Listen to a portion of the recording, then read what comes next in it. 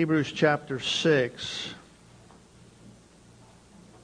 It's a very sobering passage in light of Communion Sunday, in light of what we've been learning through Paul's letter to the Romans.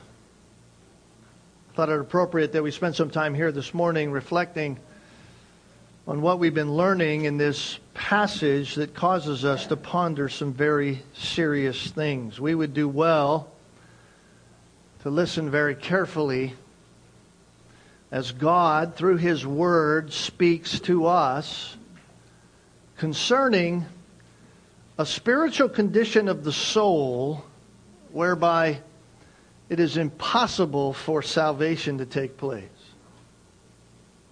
Spiritual condition of the soul whereby it's impossible for someone to be saved. And I want to begin this morning by reading the first 8 verses for us of chapter 6.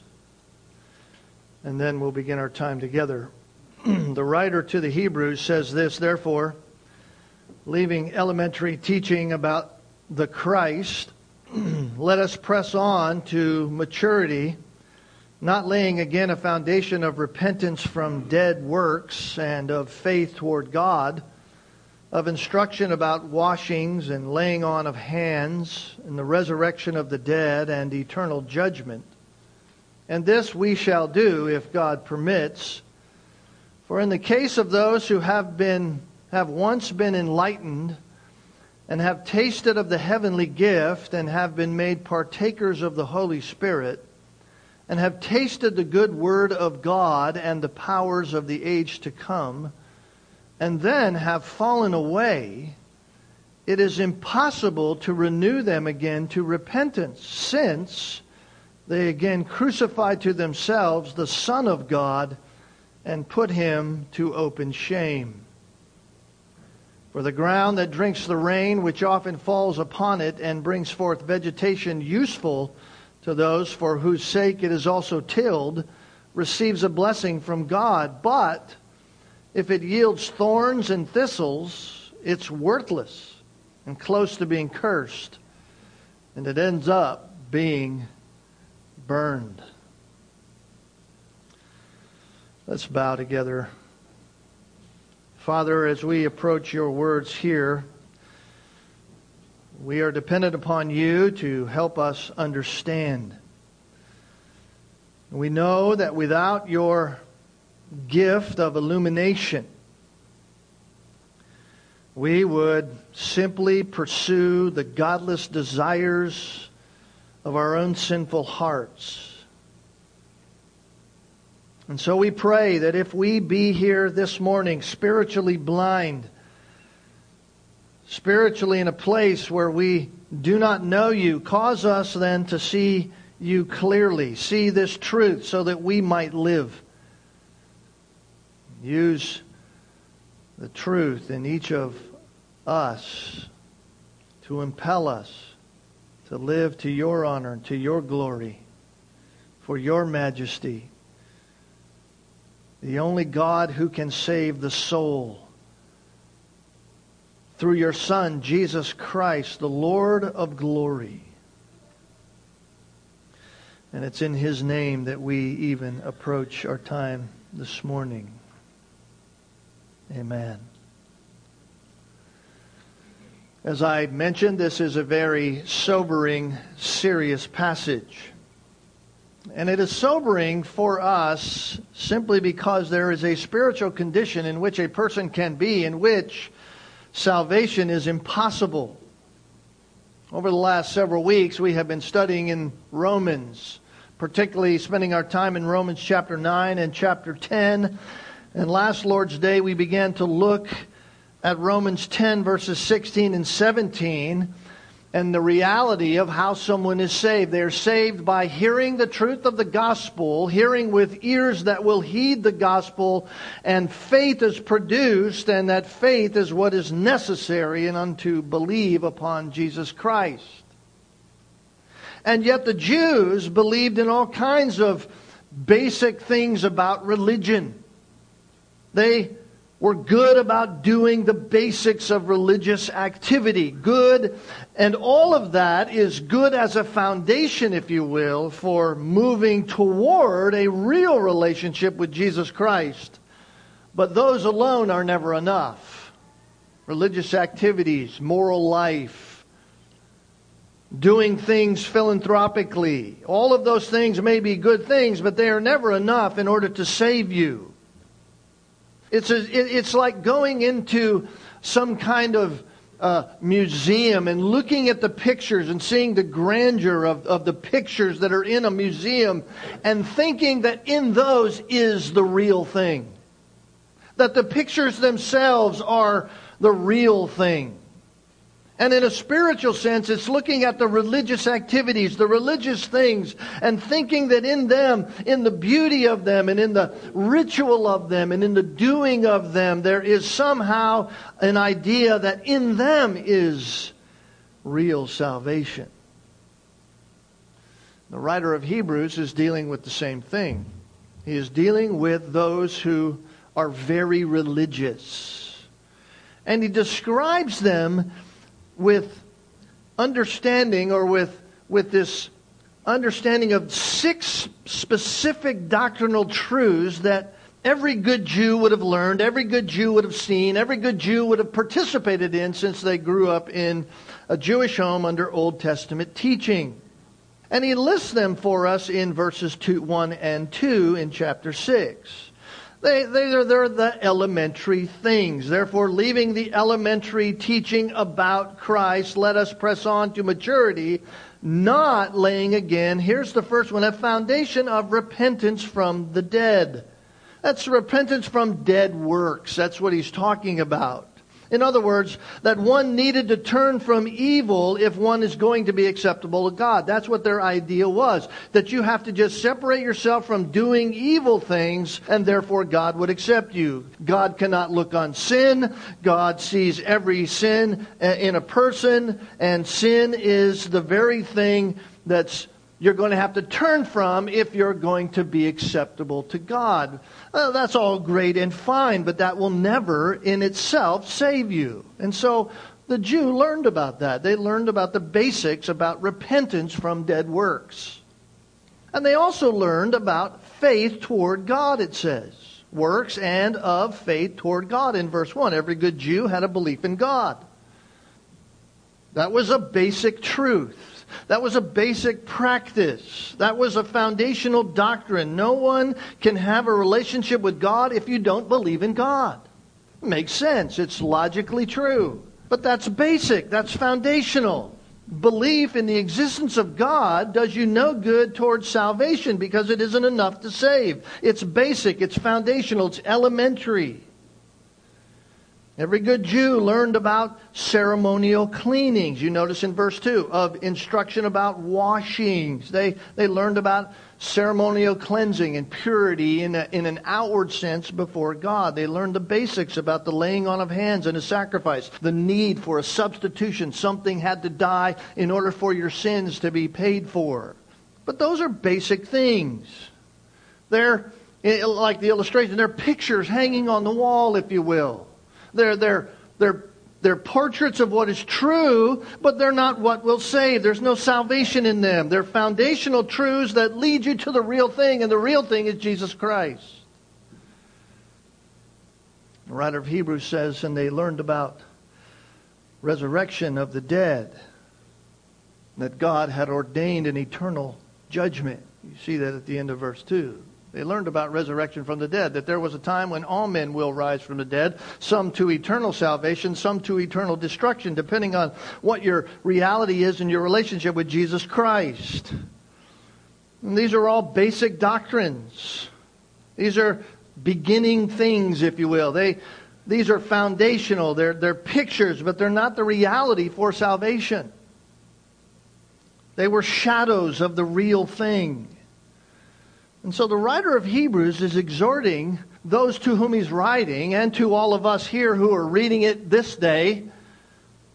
He's exhorting them to leave all of that basic stuff behind. That basic stuff as a means of salvation. He's not saying it's not necessary for anything. Don't just get rid of it altogether. He's not saying that. But rather as a means for salvation. Move past that to the real thing.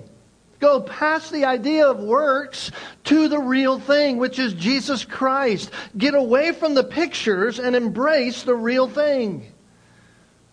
And here's what he's saying. You're standing on the edge of faith. You're standing at the precipice, but you haven't embraced the real thing. And if you don't go on, if you don't exercise faith in Jesus Christ, you will enter into a condition in which it is impossible to save you. There is a great danger. It's a serious place to be as a person. Someone who very religious, someone who spiritual, someone who has a belief in God, someone who has all kinds of different instructions about how they should live and what will get them into the kingdom of God in some kind of works kind of way, and yet they have not embraced Christ. That's a very serious place to be in, because you're at the precipice of unsavability. There are many like that today. My guess is there's probably even some here in this room. Maybe some who have even come here for years, attached themselves to all kinds of basics. You believe in God. You know that you do good things and not evil, at least by your own standard, according to how you weigh yourself to everybody else. You confess your wrongness. Come to the church. Do you believe in resurrection? You see the truth about eternal punishment. You know that's true. You even look like a Christian. But when you look in the mirror, your life produces no spiritual fruit. And yet you deceivingly believe that you're saved. That's a great danger. It's a serious problem. And the solution is to leave all of that behind as a means of salvation and truly come to Christ. That's the solution. But the question is, how do they do that? That's the question. How do you do that? Well, verse 3 gives the answer really in a nutshell. In an overall sense, verse 3 says, "And this we shall do if God permits." There's the answer. We learned it in Romans chapter 9. This is the answer to how someone does it in the ultimate sense. The only way for someone to go from the place of intellectual belief, a belief in those things, that the pictures are the way to salvation, to a real faith in Christ, is through the agency of God's sovereignty. We are face to face here again in Hebrews chapter 6, verse 3, with the sovereignty of God. Now, there are some implications that I want to just highlight before we move on. One is this: God governs every salvation. God governs every salvation. In other words, God has the final say. Whether a person is saved or whether a person is condemned is all under the reality of a sovereign, holy God over it all. No one makes it to holiness unless God permits it. You say, how do you know that? Let me show you that in Hebrews chapter 12. Go to Hebrews chapter 12 for a moment. Just really quickly. We know this already from our study of Romans, but this is a reminder for us as we think about our time in communion. Hebrews chapter 12, beginning in verse 14. Actually, verse 15. He says, "See to it that no one comes short of the grace of God, that no root of bitterness springing up causes trouble, and by it many be defiled, that there be no immoral or godless person like Esau, who sold his own birthright for a single meal. For you know that even afterwards, when he desired to inherit the blessing, he was rejected, Why? Because he found no place for repentance, though he sought it with tears. Emotionalism won't save you. Esau was very emotional. You say, why did you bring us here? That's a very serious passage as well. Why would you bring us here? Because here's the point of those verses. Esau was rejected by God. Esau was rejected by God. Why? Because he had so profaned, he had so rejected the grace of God in his life, that God had granted him so much. He had so rejected that for his own selfish good that he was no longer even able to repent, even though he had an emotional experience with tears and looked for it with great sincerity. Jacob I loved, but Esau I hated. Paul said in Romans, quoting from the Old Testament. God had completely forsaken Esau, and there was no hope. God's patience was over with him. Now listen, this is very important. Beware of becoming like an Esau. Why? Because God is sovereign over salvation, and He is not obligated to grant repentance to anyone. God is not obligated to grant repentance to you. So implication number one of that truth in verse 3 of chapter 6 is that God governs all salvation. God governs it all. Implication number 2 is this: bringing someone from being unsaved to saved is all God's grace, and not bringing someone from being saved to or being unsaved to saved is all God's righteous judgment. Let me say that again. Someone going from being in a position of unsaved to saved is all because of God's grace, and someone going from a position or not going from a position of unsaved to saved is all because God is sovereign in His judgment. Why is that true? Because we're all completely depraved by nature, right? We're all guilty before a holy God. God does not owe us any grace to have any kind of victory over the rebellion that is against Him. So if God leaves us in our rebellion, He's righteous and just to do so. He is not obligated to save us at all. We are guilty by nature. We are guilty by doing, by deed, and therefore we deserve only punishment. So, if we sit here this morning in a condition of saved before God because we have embraced Jesus Christ by faith, it's not because you did it, it's because of God's grace. You are saved by grace, it says. You're saved by grace. And if God chooses not to save, He is not hindering some inherent good nature in some person in order to seek out God and find God. No, He is simply and justly leaving that person in their spiritually dead condition, whereby they deserve exactly what they are receiving. So if any of us have any desire for Christ, it is completely the work of grace. For without that, there is no repentance. There's a third implication from verse 3 of Hebrews chapter 6, and that is this. Sometimes God allows what He hates. Sometimes God allows what He hates so that His glory is magnified and accomplished. Sometimes God allows what He hates so that His glory is magnified and actually accomplished. In other words, God doesn't save all, even though He calls all men to be saved.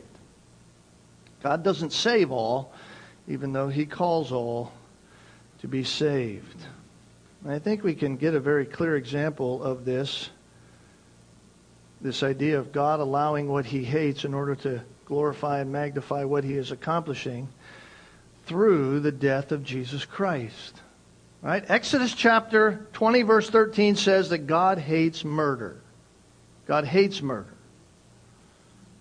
God hates it. Thou shalt not murder. That's what it says. And yet, in Acts chapter 4, in verse 27 and 28, when the church is being started and the apostles are out doing their thing, it says this, "For truly in this city," this is Peter preaching, "truly in the city there were gathered together against your holy servant Jesus." Peter preaching to the people, talking about what God has done. There are people in the city who are gathered against Jesus, whom you did anoint. Talking about God. God allowed it to happen. Both Herod and Pontius Pilate, along with the Gentiles and along with the peoples of Israel. There's the group. All of this gang of people who came, as we saw last week in John chapter 18, came to arrest Jesus Christ in the garden. All of these people God appointed to do whatever your hand, God, and your purpose predestined to occur. Now, what happened with Jesus according to the predetermined, predestined plan of God? He was murdered. But God, you hate murder. Yes. But sometimes I allow things to happen for my glory and the accomplishment of my purposes. What Herod and Pontius Pilate and the shouting crowds were doing was all predetermined to occur by God. And what they were doing was sinful. They were murdering. God hates murder. And yet He allowed the murder of His Son so that His glory might be seen through the salvation of those whom He chooses to save through His Son. So there's infinitely wise and holy reasons for God to allow His only begotten Son to die. And in the same way, there are infinitely wise and holy reasons for why He might not permit someone to be saved. So with that in mind, let's look again at Hebrews chapter 6 and what it says. Because these people knew the basics. They had a belief in God. They had a belief in religious activity. They had embraced the basics of Christianity. They were intellectual believers. But they hadn't truly embraced Jesus Christ. They still loved the picture. That was their means of salvation. And they were standing on the edge of faith. They're standing on the edge. They need to believe. They're not believing. And without God's sovereign hand, they'll never believe. And if they don't believe, they can't be saved. Why? Verses 4 through 6 tell us.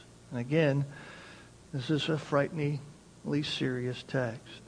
Because, it says here, because, verse 4, in the case of those who have once been enlightened and have tasted of the heavenly gift and have been made partakers of the Holy Spirit and have tasted the good word of God and the powers of the age to come and then have fallen away, it's impossible to renew them again to repentance, since they again crucify to themselves the Son of God and put Him to open shame.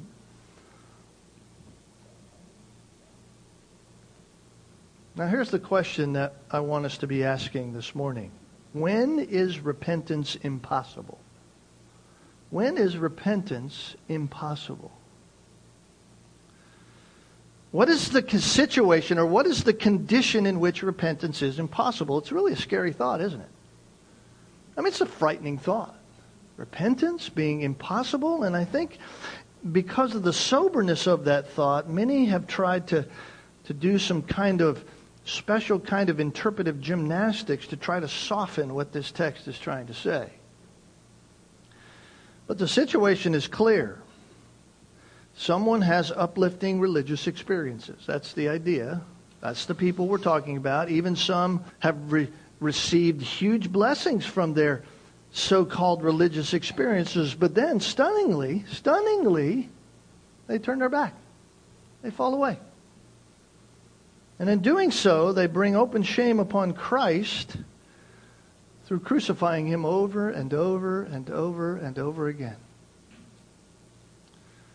Now, I want us to take some time to look at these 5 privileges that these people have But I want to do that by focusing on four important terms that the writer of Hebrews puts here. Four important terms.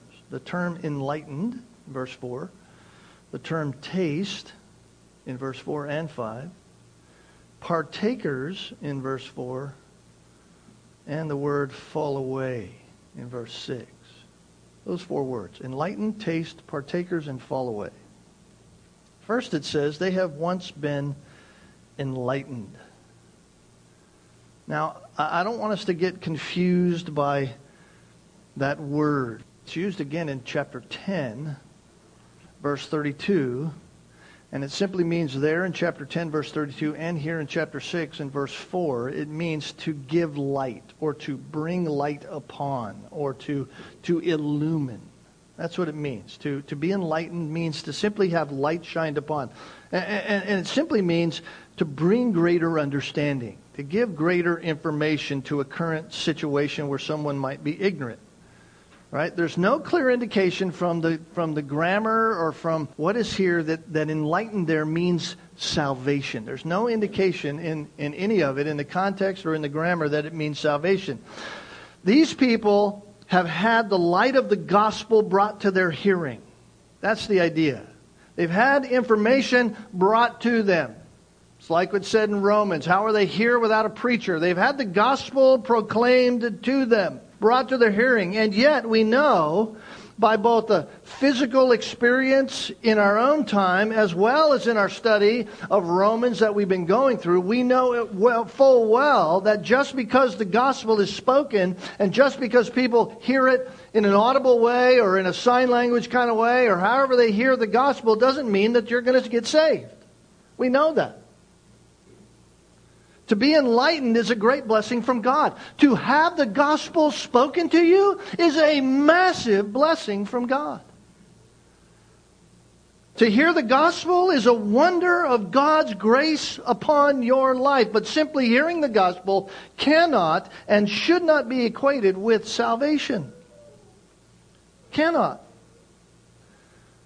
These people had heard the gospel. They had once been enlightened. They had been mentally aware of the truth of Jesus Christ, the truth of their own sinfulness, the truth of the reality of God's holiness and their need for a Savior. They'd been enlightened to all of that. They were exposed to the light of Christ. In fact, Matthew 4, verse 16 says, the people who were sitting in darkness saw a great light. And to those who were sitting in the land and shadow of death, upon them a light dawned. You see, that's the idea. They were enlightened. In other words, Jesus came fulfilling the prophecy of Isaiah, and those people were enlightened with the gospel. They heard the truth, but that doesn't mean they were all saved. And so here in Hebrews chapter 6, they had heard the gospel, they were enlightened, but they didn't embrace Christ by faith. They simply were hanging on to the shadow. I don't need Jesus. I believe in God already. Danger.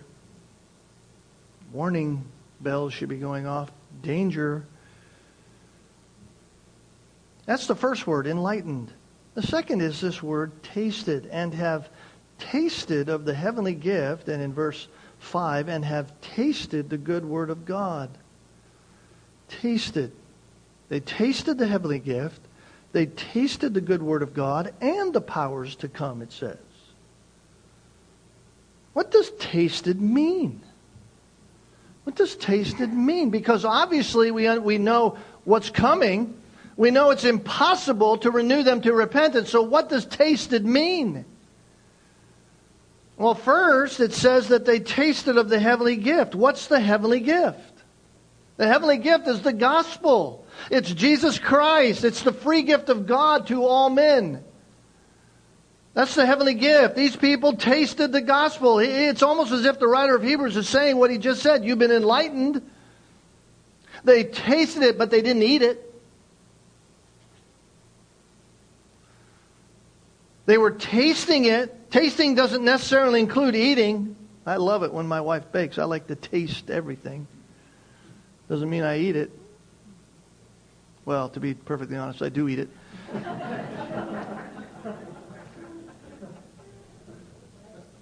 That's not what it means here. When I taste something, I can then, after tasting it, refuse to take it in. I can refuse it. So the people described here, and all those like them today, they are those who have a certain degree of intellectual understanding of the mercy of God and know God is being merciful. They're kind of like those in Matthew 13. They're the stony ground people in the parable of the soils. The stony ground, where the seed is sown and they receive it with joy immediately.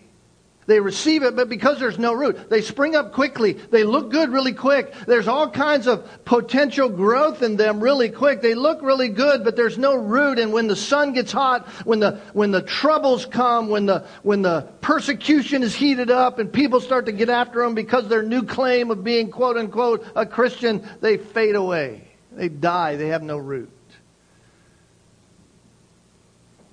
These people are like that. They've seen the powers of the gospel change the lives of those around them. They've seen the power of the gospel in people they know who they know from all the bad days. They've seen the change. They've seen the difference. They've tasted and intellectually understood the good word spoken to them, but they've not embraced it themselves. You see, they tasted all the blessings of God through the gospel. They heard the truth, intellectually embraced it, saw friends and family who were changed, but they're standing right on the edge of faith. They won't commit. They don't want it. They've been enlightened. They've tasted.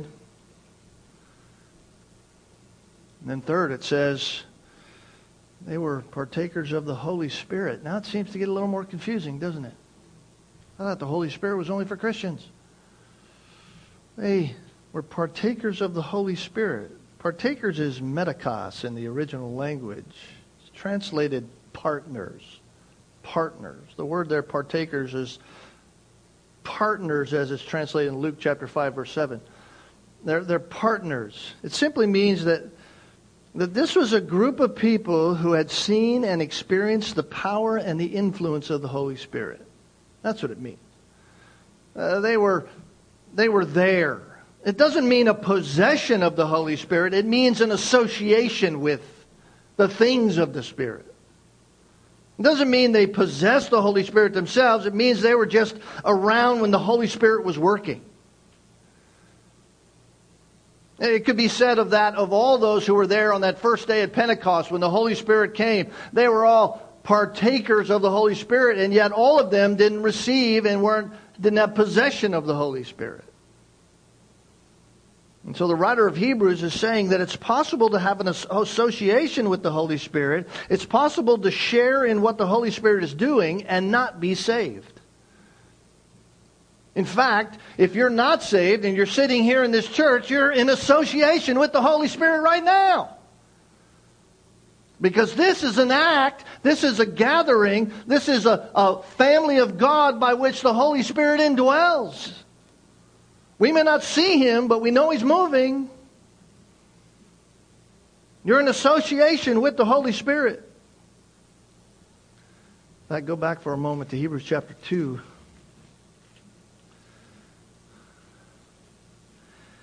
Hebrews chapter 2, verse 4. Said God was bearing witness with them both by signs and wonders and by various miracles and by gifts of the Holy Spirit according to His own will. So He was talking about when the apostles were out doing their thing. They're doing this thing. They're confirming what's going on. They're seeing the work of the Holy Spirit happening. It's happening. They heard the Word of God. God gave witness to His Word through miracles and things that were happening. Anytime we see somebody come to know Jesus Christ by faith and their life has changed, we're witnessing a miracle. It's a resurrection from spiritual dead life to spiritual living life. And you see that, you're in association with it, you're right there, you're actually in association with the Holy Spirit and what He's doing. But you can be there and not be indwelt by the Holy Spirit. Be an unsaved person, all the while being right there next to those who are saved. And then lastly, look what it says. And then have fallen away. Have fallen away. Sounds really good. You get really excited when you read verse 4. You read, oh, they got all this. Oh, they've been enlightened. Oh, they've been partakers. Oh, they've tasted. Oh, wow, there's all this good going on. And then you hit verse 6 and it's like, what? And then they've fallen away. This is the only place this word is used in the entire New Testament. The only place. Long Greek word for that called hapax legomenon. It's the only place. The one place it's used. If they have fallen away, it's impossible, it says, to renew them to repentance. If they've fallen away, repentance is impossible. Well, who are these? Well, these are those who have turned their back on the living God. These are like Esau. These are those who are like Esau. Those whom Peter described as apostates. They're not true Christians. It's impossible for them to come to true repentance. Why? Because they stand in agreement with those who crucified Christ.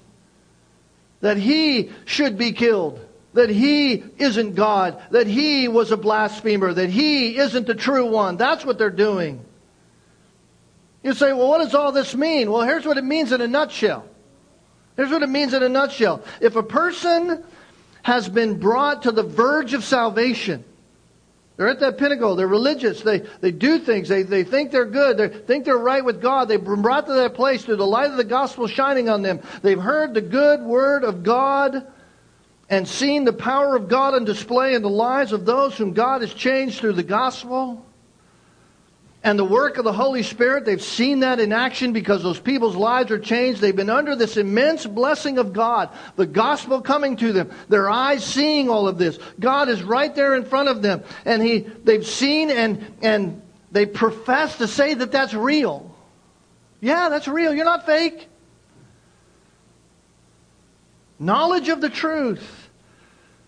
When they walk away, fall away from that, turn their back like Esau, never embracing Christ by faith.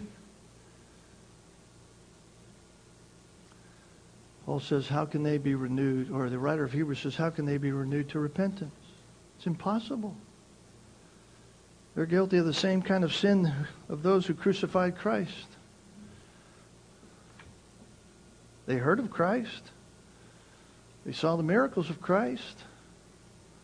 They saw the work of the Spirit in the lives of those around them. They experienced the power of the age to come. And they reject it all by crucifying Christ.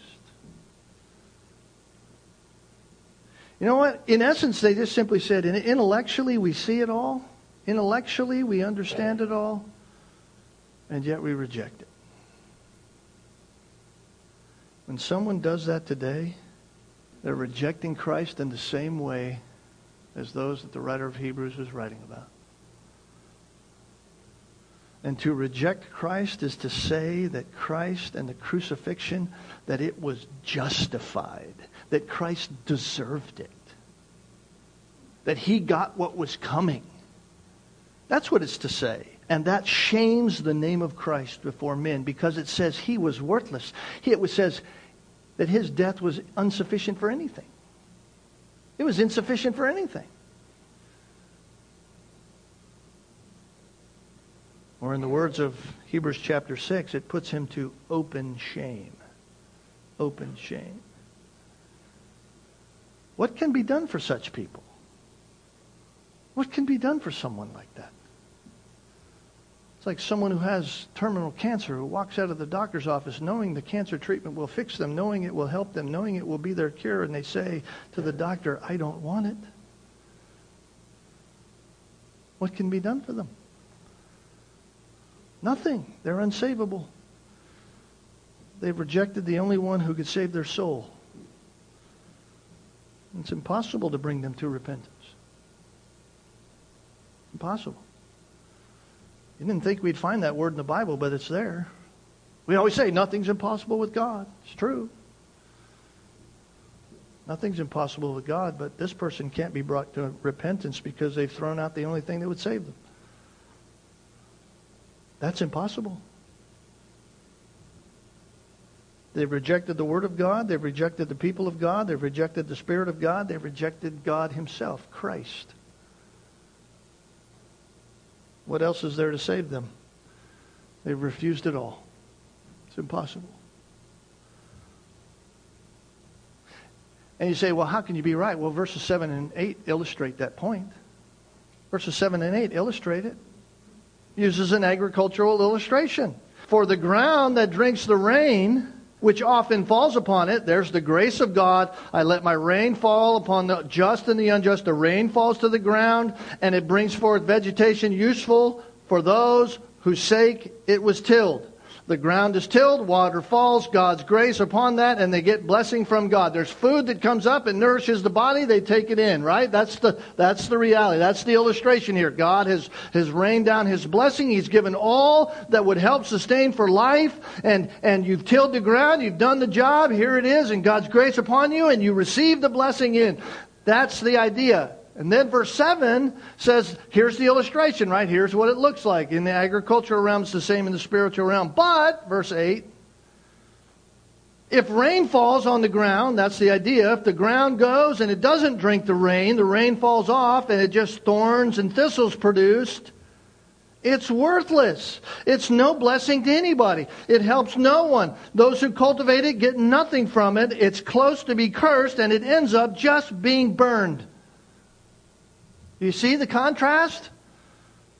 You see the contrast? You have the gospel. Here's the gospel right there. A grace of God pouring into your life. You've seen the work of the Holy Spirit. You've seen people before your very eyes. You've heard the truth. And you're not drinking it in. You're unsavable if you reject. There's nothing else that will save you. Your life is just like the thorns and thistles. Water has poured on you from God and you've rejected it, and now you're just good to be burned.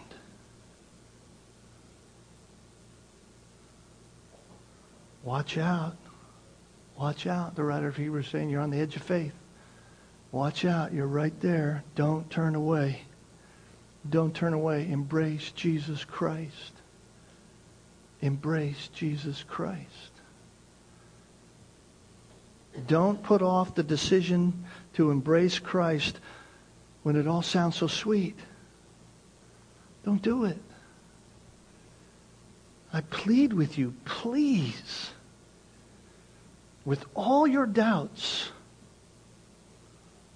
all of your misgivings, all of your misunderstandings, all the things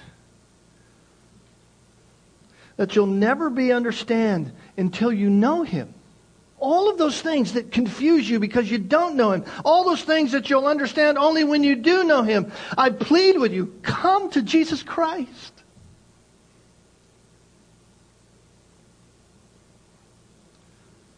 If you don't, you'll get to the place where you're so hard that it's impossible to save you. That's why the writer of Hebrews said in verse 9, but, beloved, I'm convinced of better things concerning you. Things that accompany salvation, though I'm speaking in this way. The desire of the writer of Hebrews is our desire today. Come to Christ. Come to Christ. Stop rejecting. Stop rejecting Christ. Would you pray with me as we prepare for communion? Father, I don't know, Lord, if you're going to save anybody.